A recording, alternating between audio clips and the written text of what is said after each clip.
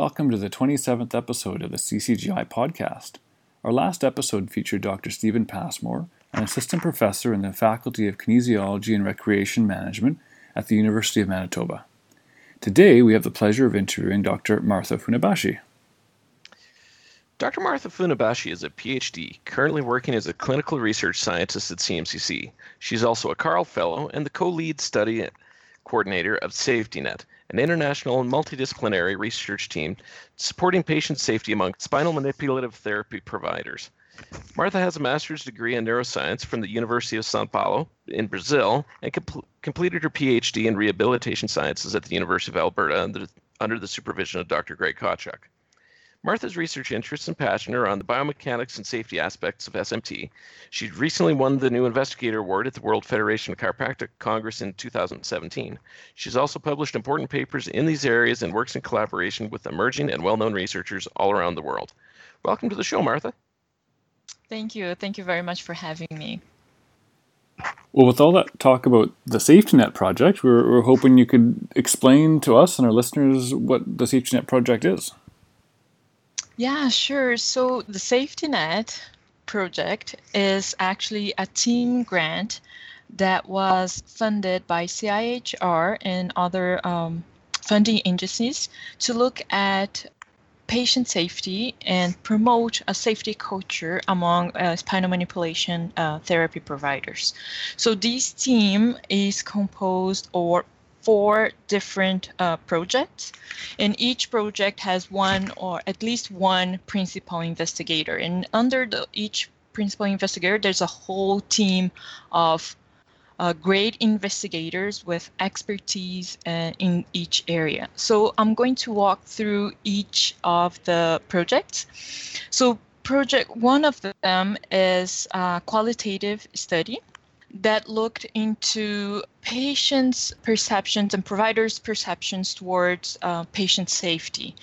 So the second project was involved health law in spinal manipulation therapy, and that project involved a little bit of confidentiality of data and informed consent as well. But then the other 2 projects are the main projects that I was involved with. So I'm going to talk about a little bit of one of the projects, which was the basic science project, which was pretty much, I was involved with it with my PhD project, and it was under the supervision of Dr. Greg Kotchuk. So in that study, we looked at how the forces of a spinal manipulation therapy is distributed within spinal tissues. So we used a simple posterior to anterior thrust application, and we actually changed the input parameters, so the characteristics of the manipulation itself. So we applied the manipulation at different locations, using different forces, using different methods of application, and we measured how much those characteristics influence on how the spinal tissues were experiencing forces. And with that one, we also touched a little bit on the safety side when we compared the forces that was experienced during a manipulation with forces that was experienced during passive movements of the spine. So simply flexion, extension, and axial rotation. So in that study of the basic science portion of the SafetyNet project, what we found was that depending on the forces that are used, or the location in which manipulation is applied, or the method in which manipulation is applied to the spine, it all makes a difference on the force distribution. So it makes the forces each spinal tissue experiences is different depending on those characteristics. And regarding that other study comparing spinal manipulation with passive movements, we found that the forces that are experienced by the spinal tissues during manipulation and passive movements, they are pretty much similar with a few exceptions. So there were a few cases in which the forces of created by manipulations were different, significantly different than the ones created by passive movements. And if you think about it, it makes sense, right? Because otherwise our patients would get better just by doing passive movements. So with this study, we show that there is something there. There's something about the manipulation that does influence the spinal tissues in a different way than the passive movements, although most of the forces are comparable. So it gives us a sense or a hint or a trend that spinal manipulation, the forces are relatively safe. And also the other project was the Active Surveillance Reporting and Learning System project, which is a very long name, but it's basically promoting safety culture within spinal manipulation providers, and that specifically for chiropractors and physiotherapists. So we had a survey that measured the attitudes and opinions of providers of how they think and how they act towards patient safety, as well as we implemented an active surveillance reporting system, trying to capture pretty much symptom change before and after spinal manipulation, and specifically looking at any adverse events in the sense that we considered adverse events as any worsening or new symptom that was experienced by the patient after the manipulation. So it's really interesting. Like, this project is now closed and we are working on analyzing the final data and writing the reports and the manuscripts, but that's basically how I got interested with patient safety and spinal manipulation. Oh, that's great. I know one of your co-investigators on the Safety Net project is Katie Pullman, and Katie's one of the Carl Fellows. So, as one of the Carl Fellows, what can you tell us about Carl and how it supports emerging researchers? Yes, so I got to know Katie in ACC RAC meeting a few years ago, and I think it was love at first sight. We immediately connected, and we knew we would be working together for years and years, and it's pretty much what is happening right now. We started working together during Safety Net. So when I was doing my PhD, she was heavily involved with the active surveillance reporting and learning system piece. And when I transitioned from the basic science to that portion of the project, she was fundamental into getting me up to speed and all trained, and I could keep working on that for that. And after that, I think it was during that time that we both applied for the CARL. So CARL is the Chiropractic Academy for Research Leadership, and it was it was created by Drs. Greg Kotchuk, Jan Harvinson, and John Adams. And they are all three really successful and established researchers in this area. And they are, the purpose of CARL is very much supporting early career researchers towards successful research career.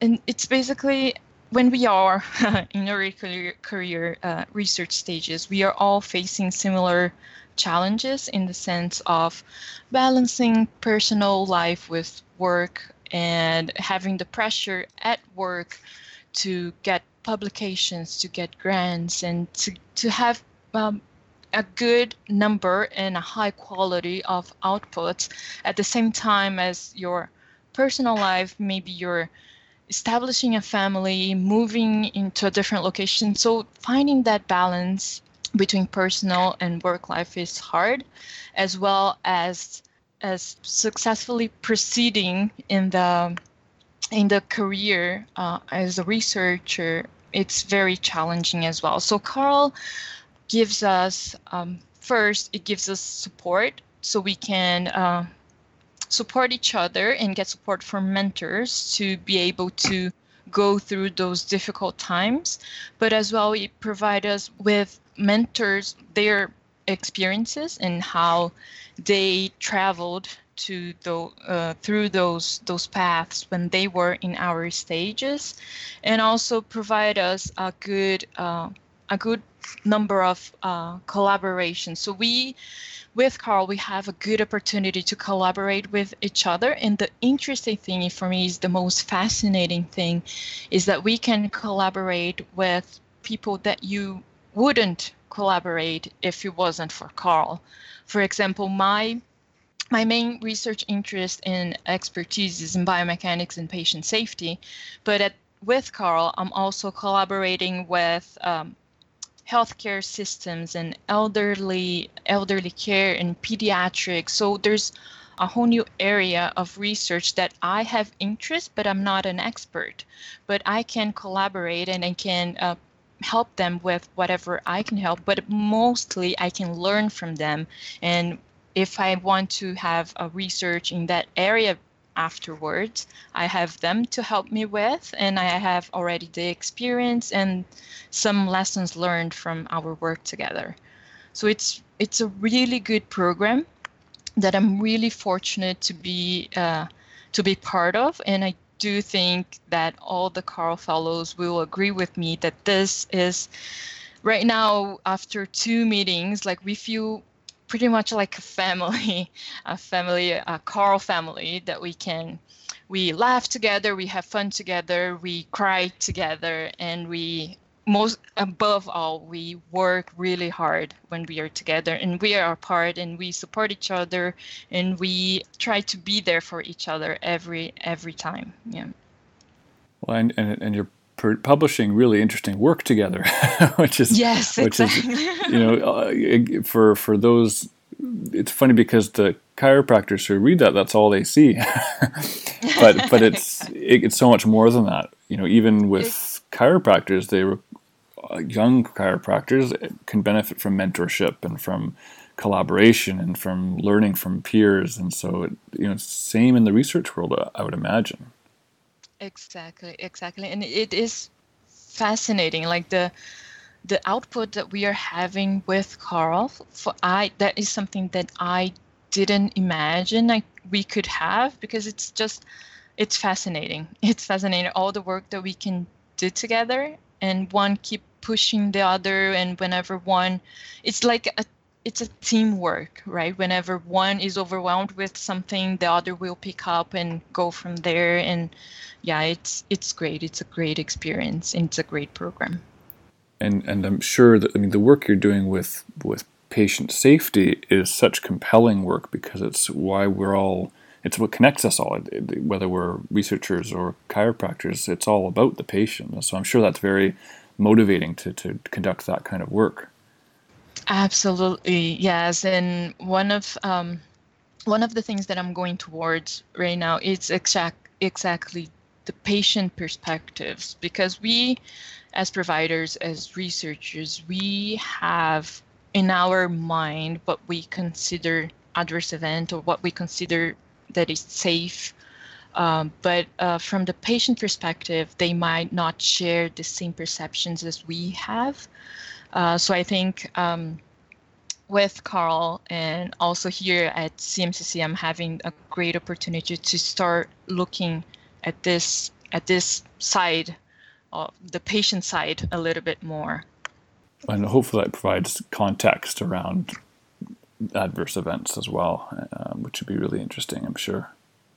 Exactly. It will be really interesting, and I think it's very much needed, right? Because I think a lot of manual therapy providers so far, we have kind of replied like in response to whenever something comes up, we respond to it.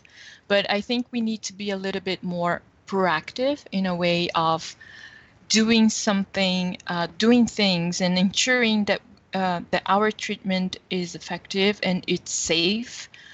before anything happens, anything serious is actually happening, right? Completely agree. Yeah, and I was hoping you could also tell us about your work at CMCC. I know you're there right now. You were. It sounds like you were living in Edmonton if you were doing your PhD with Dr. Greg Kotchuk. So can you tell us about your work at CMCC? Right, yeah. So yes, you're right. I was living in Edmonton during my PhD, and after doing PhD during my postdoc, and so I was there. From Brazil, I went straight to Edmonton, and then from Edmonton to Toronto, specifically for this position here at CMCC. And here I am working as a clinical research scientist, and I am doing some research, developing my research program.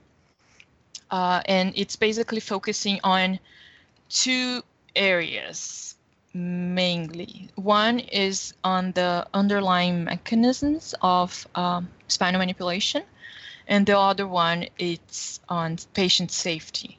And within the patient safety arm, it also divides into two other arms, and one is on basic science that I'm going to I have some collaborations that hopefully will start soon and hopefully will give us some interesting results. But it's basically touching on the safety aspects of manipulation. So pretty much really looking into the effects of manipulation in the motion segment itself of the spine, and touching on the safety side of it and how the manipulation forces or biomechanics compares to, for example, injury biomechanics or injury forces as an example. And the other arm is the clinical arm looking at patient safety, and we are continuing on the safety net project, and we are looking into reporting and learning systems here at CMCC clinics, and as well as trying to identify the manipulation force time characteristics. So if the characteristics of the manipulations how are they associated with, if they are associated with clinical outcomes and physiological responses. So that's pretty much where I'm going towards. This position is great that I can dedicate myself 100% to research, and I don't have any teaching requirements, or I do have some students that I supervise, but no, I don't have to prepare for classes or mark assignments, which I think it is very important, but it takes a lot of time from research. Well, it sounds like a lot of outside pieces of the puzzle that need to get done. And we were speaking with Dr. Stephen Passmore last week, and he mentioned how he has different percentages of time allocated to research and to collaborating within the community and school and teaching, and a lot of time gets spent on other things. Exactly, and I think that's really hard, especially for early career researchers, because as I said before, I think when we are starting a new position as assistant professors, or when we are trying to be successful in the research area, there's a lot of pressure for us to publish a lot and get grants and get collaborations and present at conferences and do some networking. But if there's a lot of other activities that takes us from dedicating our time to pursue that, I think that's another challenge that we have to face. So a lot of professor positions will have that challenge. And again, I am really, really fortunate that I got this position here at CMCC that it allows me to dedicate myself 100% to research, to develop my own program, and especially to what I love, right? It sounds like you've landed in a really great spot, Martha. Yes, and I'm really, really grateful and very fortunate. I have one other question. Have you been inspired by the Force Labs upstairs at CMCC? Absolutely. Like, I think I am still fascinated about the force sensing tables, and I have read papers about it, but looking at it and interacting with it, it's a different thing, right? So I spent some time at the simulation lab here at CMCC, where students come and train. They have labs to train their techniques, and it's fascinating how fast they learn when they are provided with the right feedback. So for me, that for itself, it's already fascinating, but then the possibilities that we have of using this tool, the force sensing tables, to do research, then try to understand better what are the characteristics of the treatment that we are providing that most influence on the patient outcome.